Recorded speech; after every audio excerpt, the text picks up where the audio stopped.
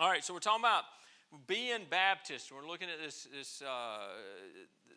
the Baptist history. What do we believe? What is it that distinctly makes us Baptist? How many of you, I'm not going to ask you where, but how many of you did not grow up Baptist? You grew up in some other denomination, okay, or something, okay? So several of you in here came from a different background. It wasn't a Baptist background. How many of you came up from no church background? You had no church background at all. A few? You know, I didn't have any church background. Well, I had very little church background until I was about 13. And then when I got saved, I was my first ride and first opportunity to go to church was to a little Southern Baptist church in Hull, not in Hull, in where was that? Nice. Is that Nice? Pleasant Grove? Nice, Georgia. So, yeah, we all come from different backgrounds, but we're here, so it's important we understand what we believe, why we believe it, where we're at. So we've been talking about, last week we talked about Baptist distinctives, and I want to talk a little bit about that, introducing this. So what are distinctives? So the Webster Dictionary defines distinctive as, number one, having a quality or characteristic that makes a person or thing different from others. So it's a quality or characteristic that makes them different. Number two, appealing or interesting because of a special quality or characteristic. So if it's distinctive, it's something, there's qualities or characteristics that make that person different from others. And it can be that they're appealing or interesting because of a special quality or characteristic. So distinctive is, that word distinctive, mostly used as an adjective, is employed as a way of saying that a particular person, place, or thing has a quality or qualities that make it conspicuously different from other persons, places, or things. So in our case, we use the word as a noun. When we're talking about the Baptist distinctives, that's a noun. And it's, we employ it in the sense of, like I said, Baptist distinctives. And it's those beliefs and practices that make Baptist Christians different from other sincere Christians. It's where we get into, there are some things that are ecumenical. We can be ecumenical in some ways. FCA, when I worked with FCA was an ecumenical ministry. But if you look at its doctrinal statements, you would think a Baptist designed it and put out the doctrinal statements. And so the things that they have to sign off in their statement of faith are distinctly Christian things. Salvation by grace through faith. And so you end up with people that come from different denominations and beliefs in different things. So they would not focus much on, they would tell you can't focus on baptism. Because there's some out there, and here would be the problem. By their statements of faith, you can't be saved by baptism. And yet there are some who believe that would be involved with FCA. Well, they have to sign a statement of faith, so they can't be teaching that with FCA.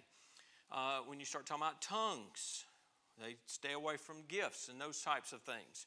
Gifts of the Spirit, so that you don't end up with confusion and things like that. But there's a reason that there are different denominations. The Methodist church over here is different than the Baptist church over here, which is different from the Nazarene church over there, and different from the Church of God down the road, different from the, what is that here on Avenue C? Church of Christ, definitely different from the Church of Christ. We're different. Each one would have their distinctives. If you go in there and you look at their doctrinal statements, you would see distinctives. And if you get into looking at the way they practice their faith, you're going to see distinctives. Okay, there's things that make them distinctly what they are. And so it is important. It's very important. There's a reason we're Baptists. And that's part of the problem I think I shared last week or the week before. I think it was last week, where it bothers me, these churches that are going away from being, they're Baptist churches. Churches we send money to help plant, and then they want to go start off of, we're the river. Our church name is the river. Or the well. It's well at the well. Come to the well. Or, whatever. Are you Baptist or not? Are you ashamed of being Baptist? Because I'm not.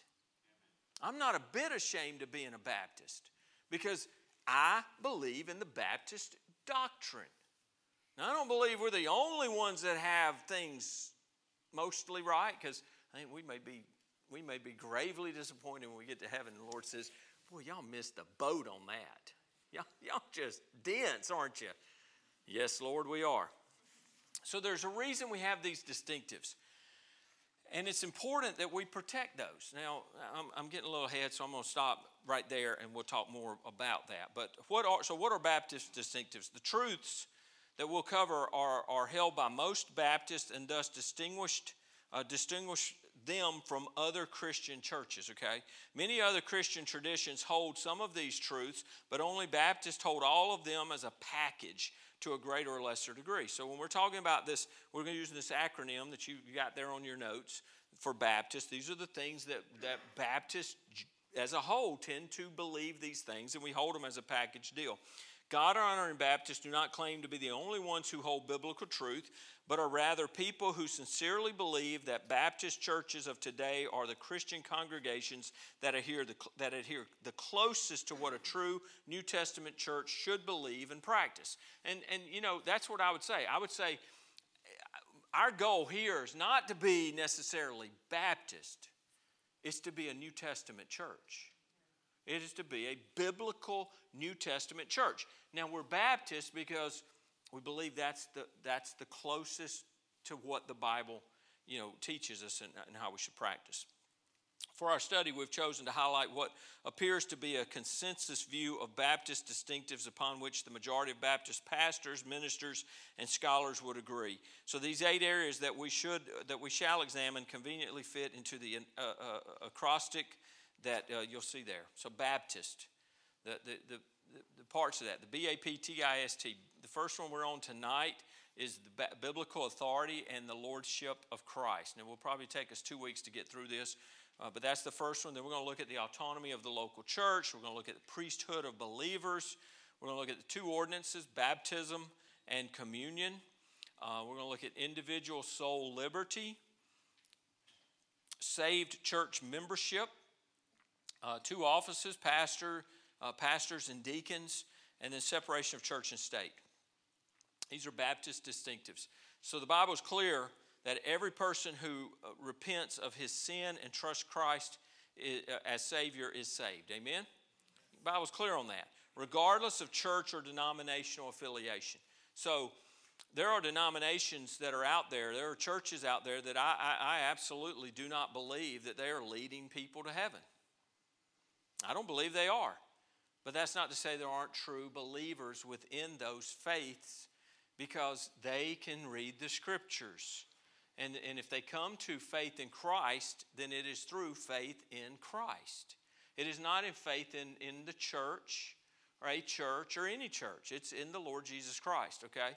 Romans 1:16 is clear. For I am not ashamed of the gospel of Christ, for it is the power of God to salvation for everyone who believes, for the Jew first and also for the Greek. So thus we gladly affirm that there are born-again men and women in all Christian churches and traditions, because anyone who is saved came to Christ alone for forgiveness. They didn't come through the Catholic Church. The Catholic Church ain't saving people. If somebody gets saved in a Catholic church, I'm telling you, I don't believe it's because of the church. I believe it's in spite of the church. And I can say that about the Catholics. I can say it about a lot of Baptist churches. There's some kooks out there. There are. There's some Baptist, there's some folks out there hanging Baptist shingles out front that ought not have a Baptist shingle hanging out front. There ain't no more Baptist than that chair is a rocket ship. They're just not. Anyone who has not received Christ is lost in their sin, whether they are a Baptist or of any other faith or religious belief. Our salvation is by grace through faith in the Lord Jesus Christ. When we take the position that Baptists are the truest New Testament churches today, we're not talking about the salvation of souls. Rather, we're referring to the most biblical way of teaching the Bible, operating a local church, and adhering as closely as possible to the commands of Christ and the examples of his apostles. I'll give you a quick example. So this church was a pastor-led church for years and years and years and years and years. When the Pastor Darrell retired in I guess, January of 17, when he retired, then that year, the church, or the better part of that year, the church here looked at and evaluated, what do we want to be going forward? How do we want to be structured? What do we want our polity to be? And so the church went through a process then of looking at the Bible, searching the scriptures to find the best mode of church polity that matches the scriptures, right? So what they did is, and it's in our bylaws, I give those out to everybody in our membership class. You have that. You have it available to go through and read that. But what they changed is they changed it to, we are an elder-led church. We have an elder council. We have an elder council. That there's right now there's 3 elders. And we meet together, we pray together, we decide on major decisions, direction of the church, things like that. We lead that way. It's not just one man making a decision, dictating everything, and not necessarily just dictating, but it could even be a bottleneck on different things. Some of you experience that? Then you have churches where deacons run the church. There are churches where the deacons don't do anything. They're figureheads. I was in a church where the deacons were there for the appearance of accountability. I had someone tell me that. That's why they were there. They were there because it was a dictator church. It was dictator church with the appearance of accountability. That's what the deacons were there. So they could stand up and say, "We're behind you, preacher." They weren't behind him. They didn't care. Whatever you want to do, preacher, we'll rubber stamp it. That's not the biblical model. Deacons they're not even supposed to be in that type of leadership by the Word of God. So we look to the Scriptures to tell us how we should do church. Make sense? Shouldn't that be where we look? Shouldn't be like, here's the other thing we do. Hey, we ought to bring that guy on. We need him as a deacon. He's president down at the bank. He can help us get a loan or whatever. Churches think that way. And they bring some godless man who just shows up at church and they put him in a leadership position in the church because he's got a position of power in the world out there. That's bad business, folks, in this world, spiritual world. In writing on this topic, John Broadus, it was in the 1800s, 1827 to 1895. He was a distinguished Baptist preacher, scholar, and denominational leader, as well as one of the founding fathers of the Southern Baptist Theological Seminary in Louisville, Kentucky. And he wrote this, stating his position. He said, "It is not necessarily an arrogant or presumptuous thing in us if we strive to bring honored fellow Christians to views which we honestly believe to be more scriptural and therefore more wholesome." What he's saying is, you know what, you can have a brother or sister in Christ that's in another church, and we do this a lot today. I'm not trying to steal somebody from another church. I'm going to tell you, if they're going to a church that doesn't teach the scriptures right, I'm trying to pull them from another church. Amen? Now, I don't want to be ugly. I don't want to be confrontational. I don't want to sound arrogant and smug.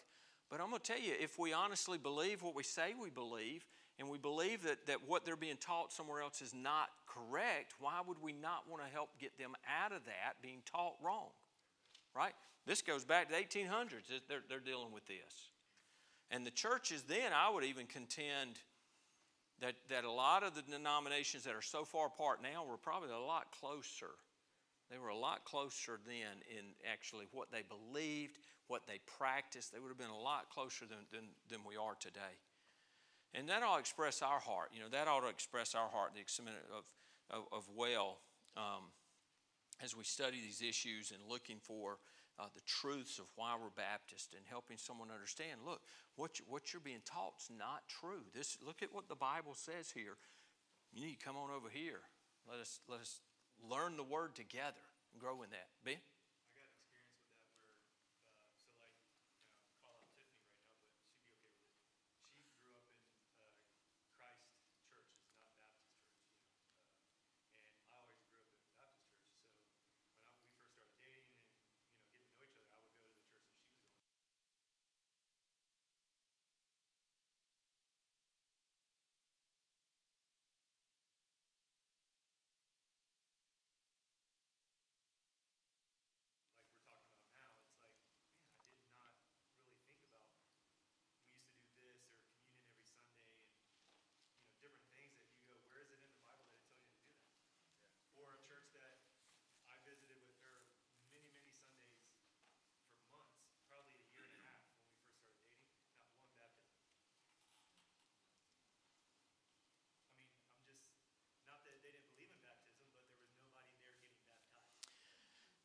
when I first got into church, something similar to that. First got into church, and hadn't been there long, and our pastor left, and so I was a little hurt, a little disappointed, and ended up not going back.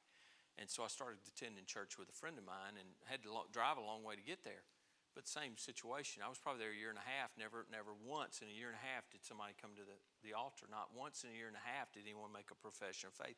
Not once in a year and a half did anybody get baptized or join the church even. It was just, and I can tell you other stories, it was just a dead church. And so you don't want to leave people in that. So we want to help folks. And I'm not saying just go out here and start cherry picking off the other churches out here. No, but look, you want to win whoever. You want to bring them over to I believe this. If I didn't, I wouldn't be here. I believe that we are seeking to teach the Scriptures according to the Scriptures, not according to what someone else said about the Scriptures. We go back to the Scriptures. Now, the communion thing. There are some people would love to do communion every week. I have no problem with that whatsoever. I have no problem with that unless you tell me you have to do communion every week, or you're not spiritual, or you're not walking with God, or you're not saved, because then you're contrary to Scripture, exactly what you said. So if we did it more, it wouldn't be a problem. It wouldn't be a problem at all. But because some in here have been in churches, right, that did communion every week. To me, I feel like it would lose its. I feel like it would. It would lose. I don't know. But I may be absolutely wrong on that. But it's just that I've never done that every week. But I know some have, and they love it. And we are going to have communion a week from Sunday. So be ready. Be ready. We'll have a love offering afterwards, a benevolence offering. So be prepared for that. But we're going to have communion. Trying to figure out how to do it with the new layout in here. I brought back 150 olive wood communion cups from Israel from our trip. So I'm hoping that everyone who did not get an olive, how many of you got an olive wood communion cup last time? All right, so raise your hand if you didn't get one. Okay, so a lot of you didn't get one. So I got 150 of them. The problem is we got about 165, 170 people coming in the service. So I got to figure out how to do that so I don't miss somebody and they go, I didn't get one. I want if you've not gotten one, I want you to get one. And if you don't get one, then you can go a year from January or a year from February, you can go with us again. And you can get all of them you want. Oh no. That's poison wood. That's not olive wood. All right, so let's look at the first distinctive that we're going to be talking about. It's the biblical authority and the lordship of Christ. Now, break these up into two because they're kind of two, but they kind of go together, and you'll understand why. So, the meaning of biblical authority, and this is probably where your notes start. You're going to have some blanks to fill in here. So, the meaning of biblical authority. What we mean here is that Baptists believe the Bible is the only authority that determines what we believe and what we practice. Now, you'll have to help me if there's blanks in there somewhere because I didn't write where I have blanks. So I made that on the fly. So what we mean here is that Baptists believe the Bible is the only authority that determines what we believe and what we practice. You got that? Pretty simple. That's a distinctive. That's a very important distinctive for us as Baptists. We don't go by anything else. We go by the Bible. This tells us, that's why Susan was in here last week or the week before, and I was asking her, because she's asked several great questions, and one of them was about Ash Wednesday and that stuff. I said, look, some of the denominations that do that,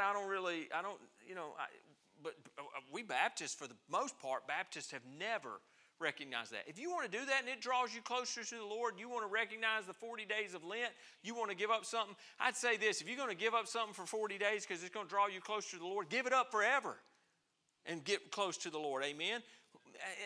I'm always intrigued by these little things that we do and we go, oh boy, I did 40 days. How about doing 365 with that?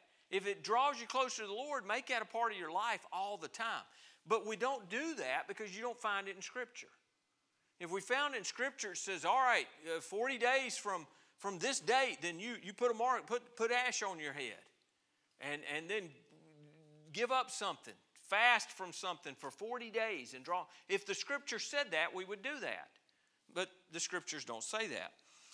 It's often expressed that Baptists are people of the book. Now, I've heard that. That's one of the greatest compliments you can give us as Baptists. There are people that love John MacArthur, there are people that hate John MacArthur.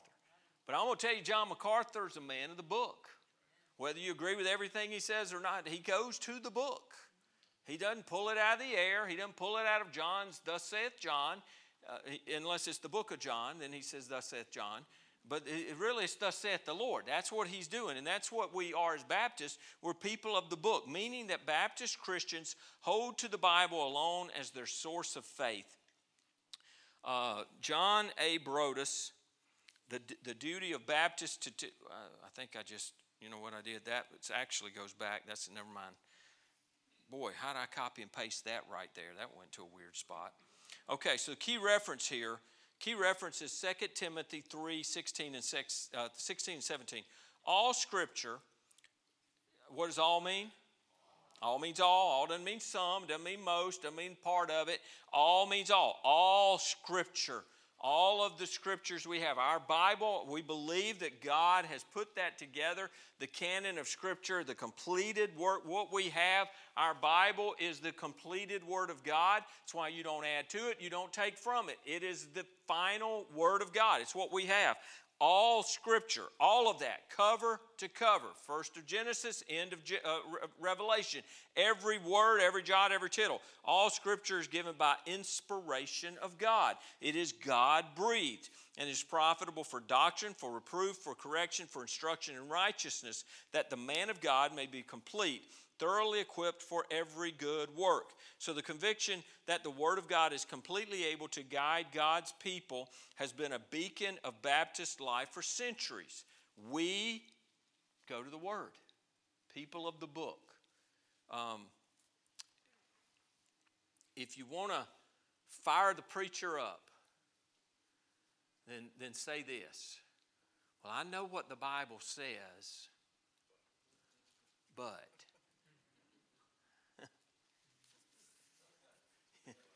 Get your butt out of here.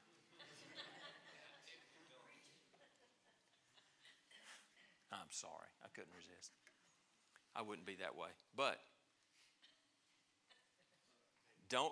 we can't have that attitude of I know what the Bible says, but.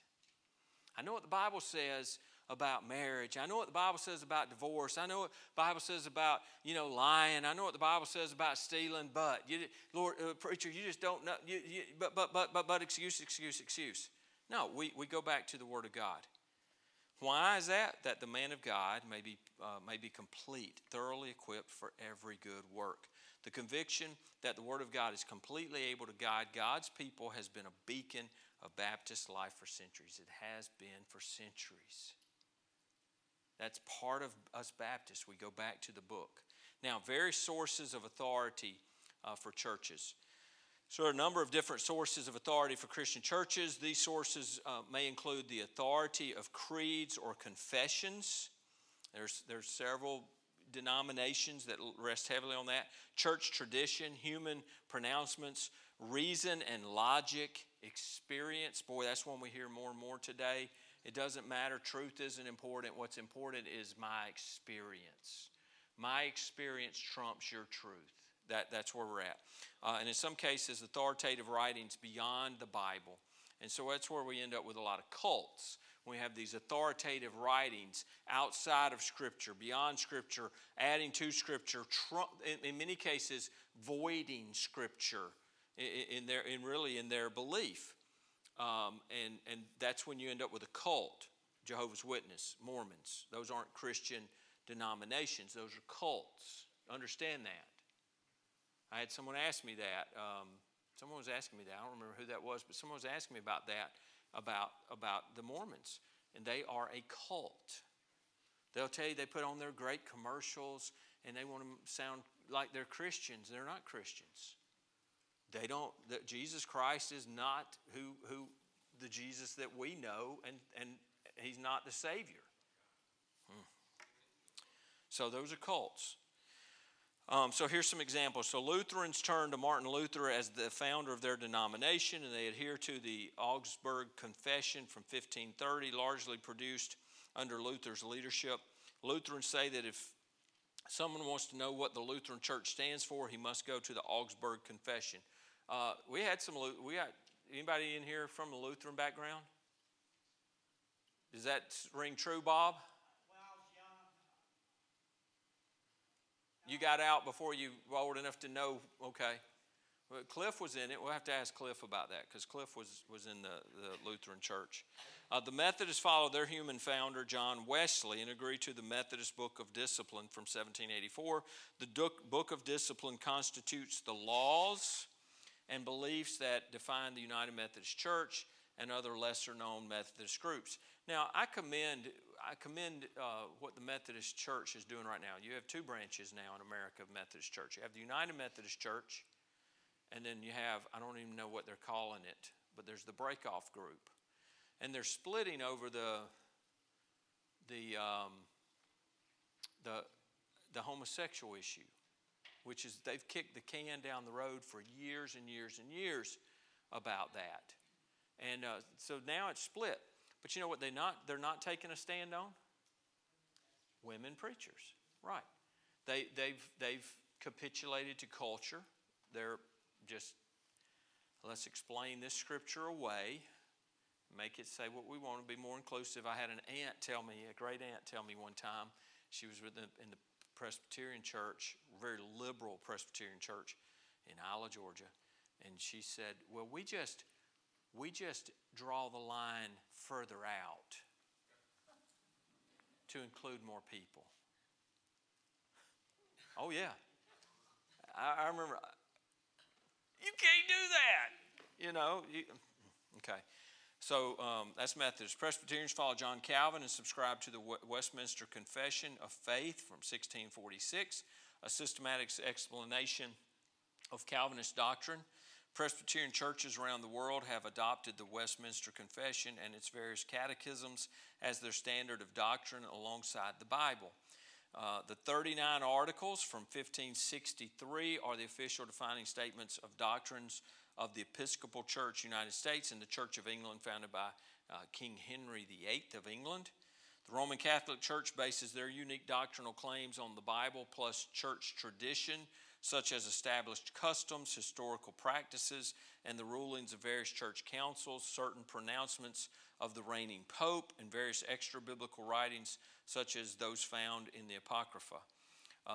Among some charismatic Christian denominations, personal experience, dreams and visions, divine revelations, and other personal forms of authority form the basis of many of their beliefs and practices, such as modern-day tongue speaking, being slain in the Spirit, and other so-called sign gifts.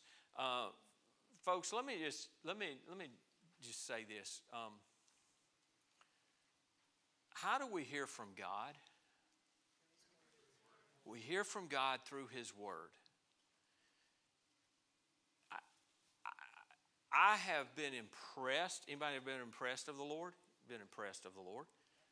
You feel impressed of the Lord to do something, or you feel led to do something. I've never once heard an audible voice in my head. But I've had people, and usually it's from this charismatic background, that will tell you, God told me to do something. Okay, well, show me in His Word where He told you to do that. I shared this when we were talking about the women pastors. I had a lady who recently said, well, I know what the Scripture, I hear what you're saying from the Scriptures, but God told me to preach. I said, no, God didn't tell you to preach. Because God never conflicts with His Word. He would never tell you to do something that He told you in His Word not to do. But it's this audibly hearing voices or something like that. Folks, the Lord speaks to us through His Word. And so we pray. And I don't say go take the Scriptures and flip them open and go, boom, what does that say? No. What does it say? It says, whatever thou doest quickly. Boom. And he went out and hung himself. Not a real smart way of y'all get that in a minute, won't you? It's not a smart way to do it. We read the Word. The principles are there. Everything we need is in the Word of God. It's there. But don't get in your prayer closet and sit there and do ohms and then ask to be spoken to from some, because there's demons out there that are listening to what you're doing. They'll be glad to give you something misleading. It's weird how your mind, anybody's mind in here work weird ways? I'm just telling you, it's an adventure in here sometimes. So I left the hospital this afternoon, and I turned out, and right as I turned out, there's a palm and card reading shop. And I thought, how stupid. People won't believe truth that's given to them, but they'll go and flip over some cards and tell me, oh, that's the death card. Oh, I'm going to die today. And believe that stuff. But I thought, how foolish would that be? I could go in there and let them talk that foolishness and it'd just be nothing. But I got to thinking about that. You think Satan's not at work in that stuff? Because here's what he would do. Oh, I see here, you've got something happening. This is going to happen, and this is going on. And you know what a demon's going to do? A demon's going to try to work something to where you see just enough to go, oh, they were right. They were right. I can't believe they got that right. How could they have known? You found a penny in the road. You're going to come into a fortune today, and you found a nickel in the road. They were right. Folks, be careful. Be careful. These examples do not necessarily mean that these groups do not believe the Bible. Many of them do, or at least claim to. And some of the traditional documents they embrace are in many ways biblical in what they teach. Yet the point is that the Bible is not their only source of doctrine and practice. Otherwise, they would not hold to such non-biblical teaching as infant baptism, lack of local church autonomy, and unusual interpretations of communion, just to name a few. There's a lot of things. You can come up with a lot of things that are man-made traditions that they hold to as though they're Scripture. Looking at the autonomy of the local church.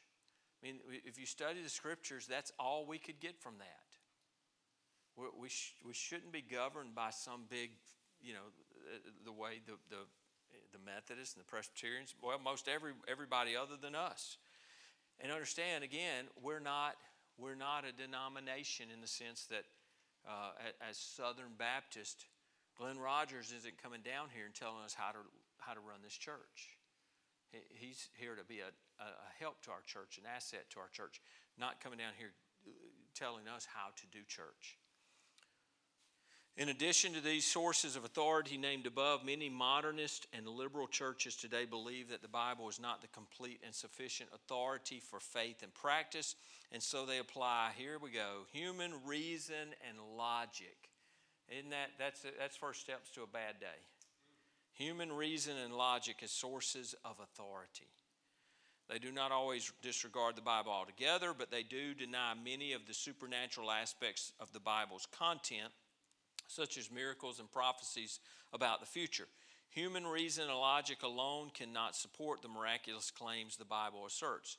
Of course, when human reason and logic become the sole authority, anything goes, and there's then no absolute standard to judge anything. So if you go away from the Scriptures and you start going, well, you've got to use logic in this as well. That's the whole problem with the intellectuals who want to try to explain away Genesis chapter 1 and billions of years, because we want to try to marry up and agree with science. Folks, science is changing so much. The change on that, scientists know, right? What's the half-life on the knowledge we have now? It used to be years. I mean, now all the knowledge is turning over and growing at such a wide range. And what we still find is even those who believe in the Big Bang and billions of years are looking now with the new telescopes, they're looking out in space and going, that doesn't quite fit even what we think we believe. But you know who does have it right? If you go back to Genesis 1, if you want to know how it all started, it's right there. It's right there. But you get human human logic and human reasoning in there, and we get all over the place. That's why modernistic Christian churches cannot provide help to lost sinners. They do not have the sinless divine Savior of the Bible to whom they can point people to for salvation. They've gone away from a sinless Savior, a Savior born of a virgin. Well, that couldn't have been. Well, if he wasn't, then we're all going to hell. Period. If Jesus wasn't sinless, if he wasn't born of a virgin, then he wasn't sinless. He wasn't God. He can't save us. He's no Savior. If he didn't live a sinless life, he's not a sinless Savior. He could not save us. We're lost in our sin. If he didn't rise from the dead, Michael, I still remember Michael telling me sitting in that rocking chair in front of Cracker Barrel. We talked about a lot of things. He said, yeah, I can believe that. Yeah, I can believe that. Yeah, I can believe that. I said, do you believe Jesus rose from the dead on the third day? He goes, I don't know how you can believe that. Took some time.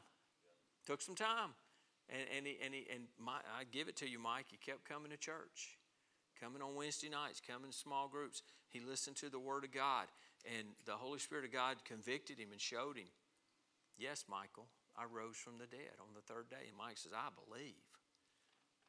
He was born again. Amen? Amen. All right. I'm not going to go any further than that right there. We'll get into the distinctives more next week. That's still foundational, but we'll get into the distinctives. Look at the Baptist distinctives, and we'll look at the lordship of Jesus Christ. Those two go hand in hand. The authority of Scripture. This is what a treasure. What a treasure. I'm convicted every time I see my buddy that I think I've shared with you. He's the same guy that says, "How you doing?" I'm doing good. No, you're not. None are good. No, not one. I said, okay, thanks, Don. I got it, Don. Got it. But Don's guy's read through the Bible probably 130 times now. Every time I see him, he's got his Bible. If he's at Dustin's eating lunch, he eats lunch and he sits there and he reads. He's read through the Scriptures, read through complete cover to cover, about 130 times. It's convicting to me. That's where we ought to all be with the value of this book. Amen? All right. Father, we love you. We praise you. We thank you. We give you glory. Thank you for your word. Thank you for the guidance it gives us in our life, the answers it provides. Lord, we're not down here. If we're down here going, we don't know what to do, it's simply because we haven't looked to your word, because you have given us the direction, the guidance, the instruction that we need for every area of our life. Thank you for that, Lord. Thank you for the Word of God. Thank you for bringing us to a church, a denominational, if that's what we are, whatever we are as Baptists, Lord. Thank you for the New Testament church that holds to the authority of the Word of God. Lord, help us to never stray from that. In Jesus' name, amen. God bless you. I hope you have a great Thursday and Friday. If anybody's available tomorrow morning, 9 o'clock, we'll be doing some cleaning here at the church. Bible study tomorrow night. Can't wait to get an update from that.